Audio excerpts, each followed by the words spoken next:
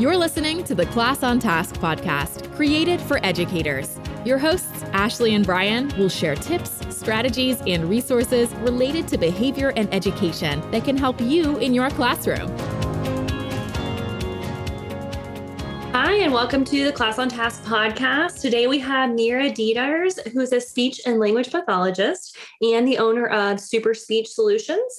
Meera has worked in a variety of settings, including hospitals, skilled nursing facilities, rehabilitation clinics, and schools over the past 14 years. So welcome, Meera. It's so nice to see you and have you on our show. Thank you. I'm happy to be here. If you could start out by just telling us a little bit about who you are, maybe why you became an SLP or speech language pathologist for those listening who may not be familiar with SLP. If you can just share a little bit about your background, that'd be great. Sure. So I actually decided to become a speech therapist because my dad is a doctor. He's a radiologist. He'd been working at a hospital in Houston. And I really had no idea what speech therapy was until then. But he actually had been working with speech therapists at the hospital. So I really didn't know what I wanted to do. This was right before college. So he said, hey, why don't you come just shadow, for 2 weeks at the hospital, come see what speech therapy, occupational therapy, and physical therapy do. And then maybe you'll like one of them. Let's see. So I thought, wow, occupational therapy and physical therapy are really cool, but I'm really not that strong physically. I don't know if I could do that. But the second I saw what a speech therapist does, I thought, wow, this is really cool. You can actually impact someone in a very profound way. You can help them communicate. And pretty much from then on, which was quite some time ago, I just knew that's what I wanted to do. And here we are many years later, and I'm still in the same field, and I'm happy to be in the field too. Nice. Yeah. And then you're also the owner of Super Speech Solutions. So what is that? So that's my private practice that I recently started, actually just a few months ago. So the interesting thing about that is I never thought I was going to be a business owner. It was never really in my plans. But then COVID happened, and I had the opportunity, like a lot of us did, to be able to work from home. And I really started to enjoy it. And I realized, you know what? I can actually make more money working from home. So why not give this a shot, see what happens, and go from there? So here we are, and it's been going well since then. So nice. Well, thank you. Excellent. So for our listeners who may not be familiar with what a speech language pathologist does in school settings, if you share what type of skills you teach and what those sessions may look like for students. Absolutely. So we work on speech and language. So I just want to emphasize the difference between the two. So speech is how we talk. It's our pronunciation of sounds. So a lot of times if we're not able to understand a child, that can definitely be something we work on in speech therapy. I would say the most common sounds that kids have trouble with are typically S, Z, and R. And in terms of language has more to do with, it could be to do with understanding. So maybe the child has trouble following directions, or maybe they have trouble with their social skills, which especially for autistic children, that can be a whole area by itself. Or maybe a child has trouble expressing themselves using words, or maybe they're not able to put all the words together in a sentence to express themselves. So in terms of what the sessions look like, that's a great question, because I feel like people, even including my brother, just say, wow, you play all day. So honestly, the sessions are play-based, and they do look like we're playing, but play-based meaning we're playing, but the goals that we're working on are embedded in that. So if I'm working with a child who wants to talk about Minecraft, well, I might be monitoring his S sound and he's talking about Minecraft. He doesn't realize what I'm doing, but yes, we are still doing work. We're not just entirely playing, even though that's what it does look like. That's a good point, especially too, playing and using student interests, I think are so important, right? When you're looking to be able to do therapy sessions. Yeah, that's for sure. Very key to know what a child is interested in. That's actually the complete way you can get buy-in for speech therapy, especially with older kids. So they have definitely taught me a lot about video games, although since I don't play them, I forget a lot of that information. But all right. So what would you say are some common signs that students may need speech or language therapy? So if you have a teacher has students in their classroom and some concerns, what are some things you would suggest them look out for? So if a child is between 4 and 5 and you have any kind of trouble understanding them, that's definitely something for a teacher to look out for, and for parents as well, too, I would say, for both parties. if a child has trouble following directions, so let's say a teacher in a classroom gives them a 2 or 3-step direction, you can just tell the child looks really lost or they're only following one step. Certainly they're having trouble understanding. Or they have trouble with, for example, even with reading comprehension. Maybe they read the story, someone reads the story to them, but man, they really have trouble with the why and how questions or some of the higher level questions or inferencing questions where they have to use critical thinking skills to figure it out. I think all of those things are really when a speech therapist would be referred to in the school setting. I think the comprehension piece is huge. So a lot of times comprehension it's a hard skill in general, so sometimes as a teacher, you may not think oh, they have a comprehension skill. This may be an area that an SLP can assist with. So that's a really, really good suggestion. Yeah, and I think a lot of those signs too, right, are things that teachers would be looking out for in a classroom setting. So what might the process look like for referring a student for additional services like speech language pathology? That's important to know. So I would say definitely if the teacher has concerns, they would want to talk to the parent or parents. Sometimes the referral will actually come from the parent. Let's say the child comes from another school district and they want to continue speech with their move to. But definitely we would want to talk to the special ed director. So the special education director is definitely going to be involved. And depending on the school, I would say they have a process where they've talked to the parents, the teacher is aware of the concerns, the special ed director is aware of the concerns.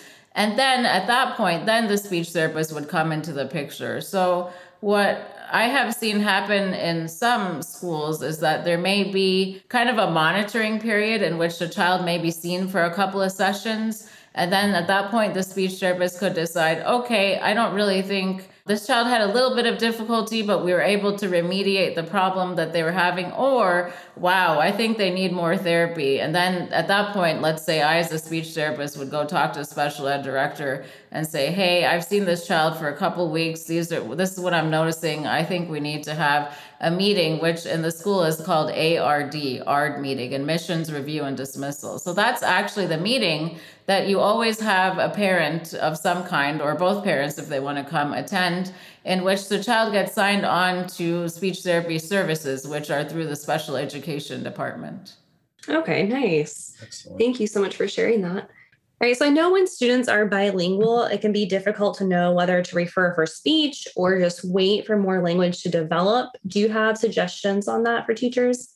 So I think when children are bilingual, it becomes very tricky to know if they have truly a speech or language delay or they're really just dominant in one language. I think that's really hard to tell, especially because sometimes the teacher they have speaks one language and not the other one. But really, by definition, I think what's key for teachers to know is the child has to be behind in both. I emphasize both languages.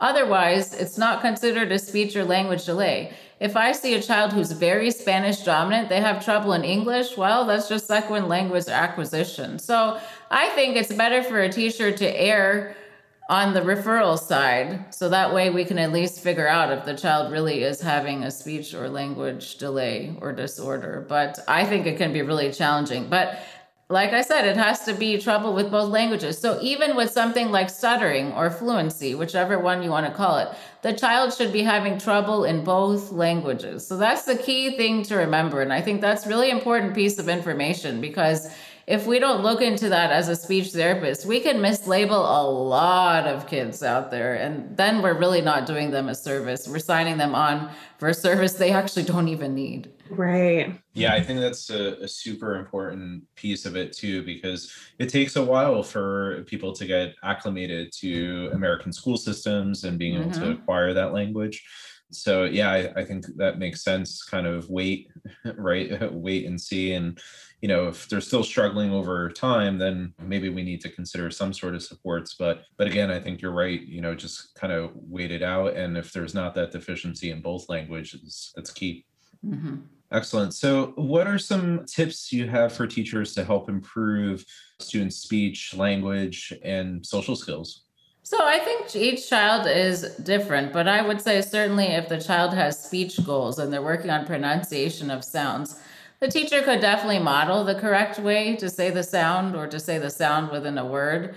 But I think what becomes difficult in the classroom is that any child who has speech therapy goals, you don't want them to feel like they're singled out.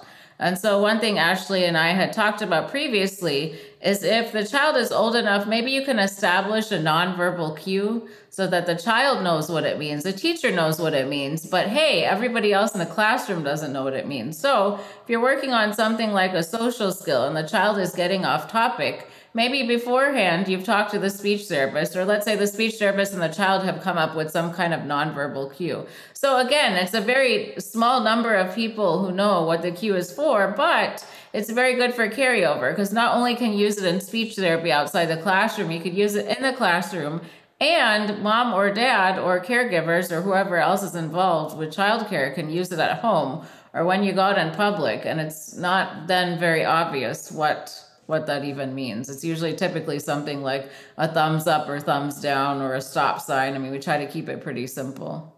Yeah, and I love the fact too that you're saying how it's generalizable, right, from school setting that the parent or caregiver can use. And I think that's so crucial because a lot of times, Ashley and I talk about on the podcast, like the importance of collaboration and creating that home school collaboration. So I think that's a very valid point, like kind of how those strategies can be generalized. Yes, I think collaboration between all parties is very key. And that's actually how the child's speech and language skills develop even more over time. Yeah, for sure. The collaboration piece is huge. I know a lot of times, like as a teacher, I would ask this SLP to come in, like, can you give me tips on this or that? Or what are you working on? What does it look like? Or even if I've, reading over IEP goals and I'm not understanding how to work on something, always making sure that we're asking for suggestions or examples, or even for someone to model what that looks like to help us. So collaboration is for sure key. Speaking of collaboration, a lot of times staff in school are super busy with what's on their plate already, and they may not understand really what's all on your plate. So what are some suggestions or things you can think would be helpful for teachers to know about SLPs and your role in the school system? So first of all, I just want to say that all SLPs, I would say across the board, including myself, love collaborating with teachers, love getting information from teachers, love talking about behavior, because there's so much more you can learn about a child. But all that to say, sometimes the teacher may not know that our schedule is generally pretty slammed. So they may want to talk about that either when I'm picking up a child or taking them back to class. And I can see how it's a good time to talk about it, but usually my sessions are back to back, sometimes to the point where I don't have time to use the bathroom. So perhaps just finding some kind of time in which things can be discussed, or maybe they can just be texted or emailed, or maybe it just needs to be a different form of communication. Like I said, I think it's important, but I think it's just sometimes really hard because we're trying to go from session to session. And there's certain things within the schools that, for example, we can't see a child during lunchtime. We can't see them during the PE and some of those other times, or recess. And so we're trying the best we can to get everything done. Also for us to eat lunch and, still do all the speech therapy stuff and make sure we're seeing all the kids we need to see. But the other thing I think to keep in mind is to be flexible. And I really feel like because I specialize in working with autistic children, that I've really learned that from these children that I work with. And so one really good example of that is just allowing a child to take something with them, whatever it is that they want, to speech therapy. So that's not really something I'd ever thought of, but I have this one boy that I started working with quite some time ago. But I remember last school year, pre-COVID, it was really difficult to get him out of the classroom. I mean, he would have tantrums, he would be under the table. Eventually, he would leave the classroom because it just so happened I was working with another kid in his classroom. So he would walk out with her, they would hold hands, come together, but he actually felt good about leaving because he would hold a toy in his hand. And it was kind of like his security blanket, and he would hold it, and then for my particular speech room, we would walk up the stairs and go to the room. And then when we're coming back, we'd go back down the stairs. But I really feel like that helped him come with me. And I feel like if he had not taken it out of the classroom and I had not allowed him to hold it in his hand, he would have pitched a fit and he wouldn't have come. Yeah, I've seen that too with students, where it's like the teacher's like, oh no, we can't bring anything, or, trying to set up the whole, nope, you can't have that. You have to leave it at home. And then the kid has a tantrum. And then now you only have 10 minutes with the kid versus 30 minutes with the kid. Right. I think building that initial rapport and getting that buy-in from the kid is really valuable. That's a really good tip. Yeah, absolutely. So kind of going along with this now, thinking about, we provide treatment and support to students in schools. What type of suggestions would you have for either teachers or other SLPs who are writing speech goals for IEPs? What might that look like?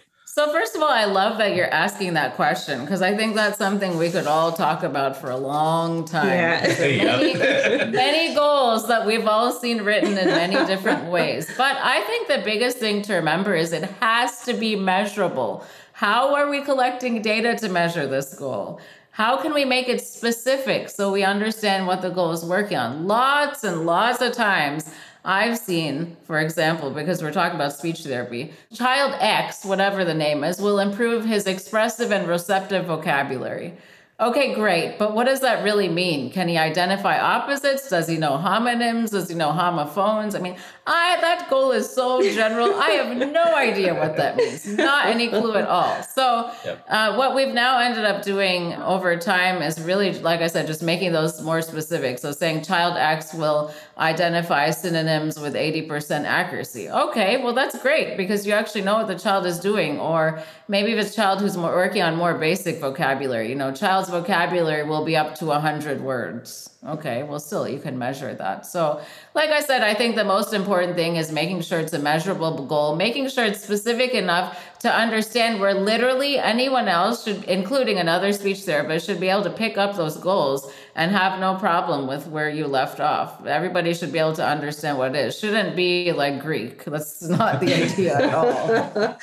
And that's so important to remember. And I've come across like students who come to a school and the teacher reads the IEP and they're thinking, what on earth? Like, what are they working on over there? Or they'll read the goals and then meet the kid and think, no, this doesn't really match up, So it's just so important to have those really detailed goals and know how to measure them as well. Because a lot of times, like the teacher should be working on it during the classroom, kind of exposing them to some of those similar goals. So speaking of IEP meetings, I know from personal experience as a teacher and a behavior analyst supporting teachers that these can be kind of overwhelming meetings. And for a lot of the kids, there might be a school psychologist going over their data and their test results, so an SLP going over their data, and an OT going over their data. And it's a lot to throw at the parents.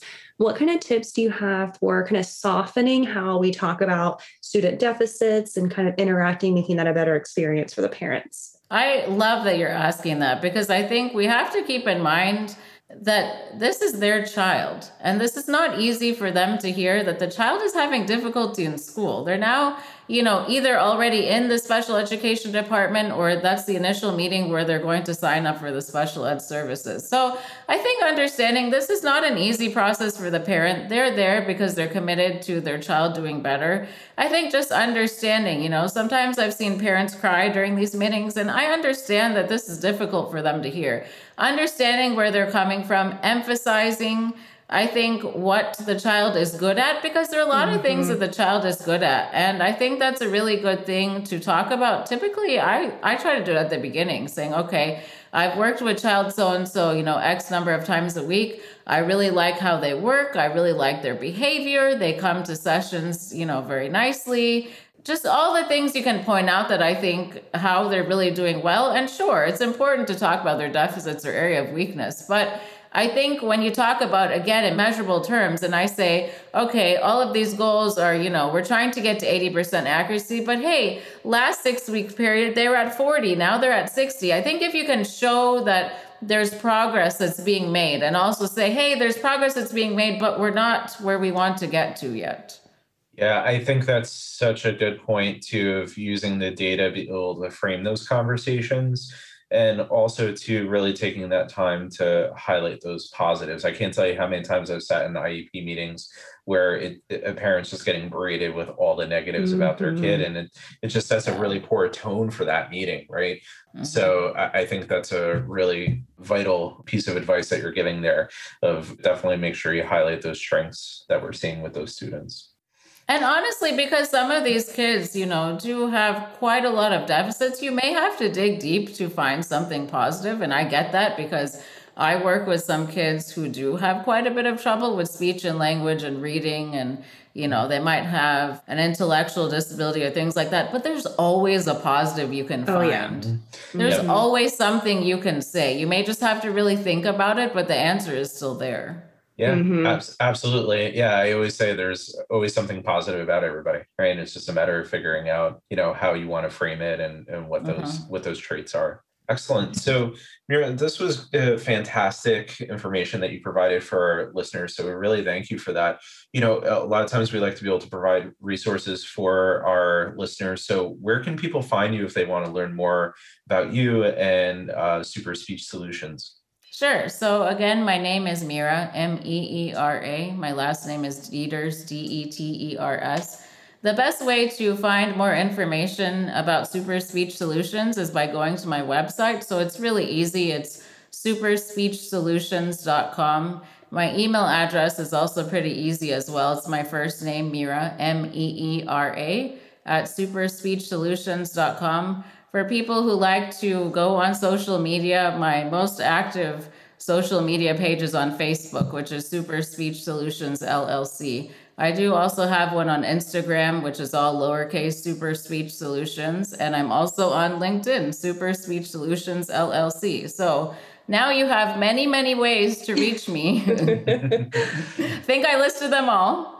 And I also wanted to mention that I do have a really exciting in-person summer camp coming up to work on social skills for 2 weeks in June. And I think it's going to be a lot of fun. It's going to be outdoors at a park in Houston. Like I said, it's in person. Even I feel like, man, I need to work on my own social skills. But I think it's going to be great because it also, I changed it now to where there's a daily option. So if a parent just wants to sign their child up for the day, that's totally an option. You still have the option on, to sign up for the whole week or for the full 2 weeks if you really want to make sure we work on all those speech and language goals, even those that are not targeting social skills. So there's a lot we can do in that time. And I think it's going to be really, really great for kids. I'm saying it's for kids 6 and up. I think it can really be for 4 and up as long as they're potty trained. They're okay, being there without a caregiver for an hour and a half, which really isn't too long. But I think it's going to be really great because a lot of kids don't get speech therapy during the summer because school is closed. So I think it'll be a nice way to do fun things and not sitting there, at a desk. We're not going to be taking data and things like that. The idea is to make it fun, play games, but to work on social skills in a fun way so that, it looks like we're playing. Doesn't even look like we're doing work, even though we are. That's the goal. That's awesome. And definitely teachers, you're listening, or parents. I know you're in Houston, Texas, right? Yes. But definitely asking around, maybe the school would know, or just searching social skills groups or speech and language social skills groups for the summer to try to find, things that are helping your students or your kids over the summer. It's perfect. Thanks for listening. Make sure you subscribe to this podcast so you never miss an episode. If you found value in this show, please leave a rating or share it with a friend. Resources mentioned during this episode and links to our social media pages can be found in our show notes.